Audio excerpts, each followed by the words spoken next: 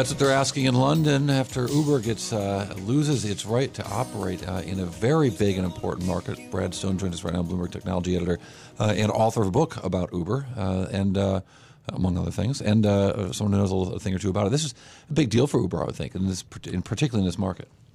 Yeah, it is. It's a public setback as much as a realistic one at this point, because Uber can continue to operate while they appeal, and that's a process that can take almost 2 years. So it is the latest in a series of tensions in London, particularly with the very politically strong black car lobby. Uber has an advantage, though, which is that they have over 3 million riders. They're loved in London. They've expanded transportation options in the city. And in the past couple hours, there's a petition circulating to Mayor Sadiq Khan with over 200,000 signatures. So you might be hearing from me a little skepticism that Uber will ever stop operating in London.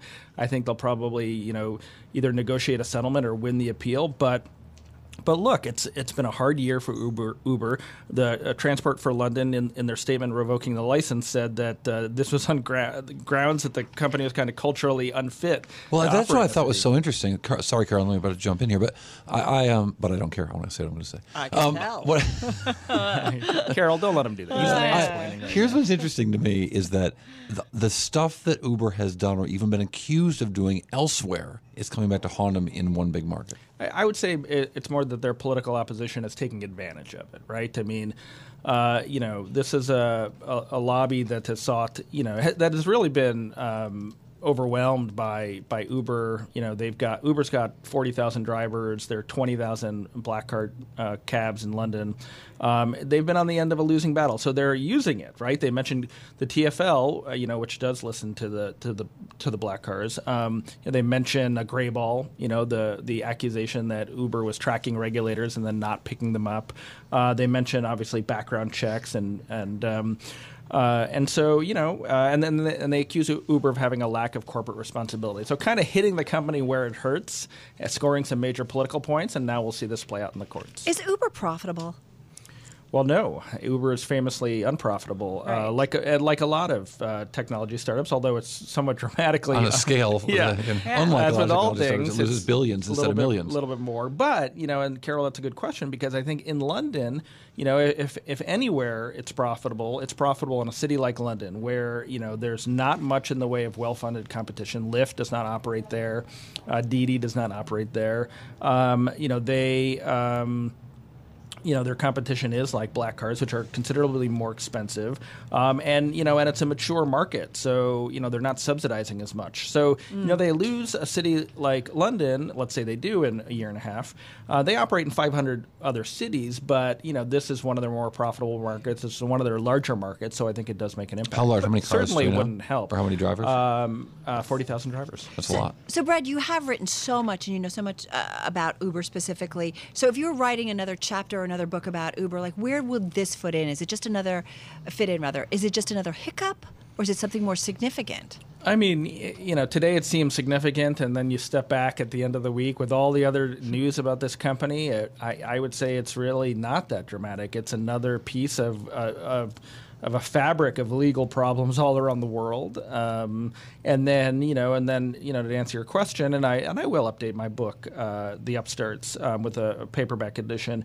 And the larger story, the arc, is a company that grew at all costs, broke all the rules, had a cultural rule breaking, and it kind of came back to haunt them and took down the CEO. So this is one piece of it, but I think in the end it's probably if it does happen that they can do get kicked out of London, that will be significant, but we're a long way from that. It's interesting, too, that London has such an interesting the culture of taxi drivers in London is, speaking as a former cab driver, it's legendary, the knowledge and experience of London drivers. It's fascinating to me that Uber had such a hold on that city. Well, and you put your finger on something, which is that there's a bunch of dimensions to this dispute. One is it was an unfair playing field, and the black car drivers had to take the knowledge test took years to prepare, very stringently licensed, and then they charged more. But also there's really an aspect of the immigration debate to this. Uber drivers are usually immigrants, quite racially diverse. The black car drivers in London are really native Londoners, oftentimes with family history in the industry. And so, you see all sorts of like modern divisions in society bubbling up through this debate.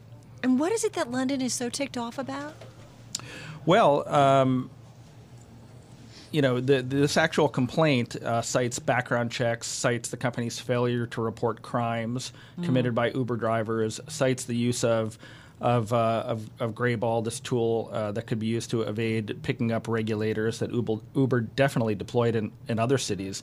So that's what they cite, but there's other problems that come into this. One is that Uber's created a lot of congestion, and its competitors congestion in the central hub, and it also has undermined a proud sector of the London economy, which are these black cars. And again, as you had mentioned, in the sort of shadow of Brexit and the anti-immigrant sentiment that rears its head in different parts of the world, that's there too.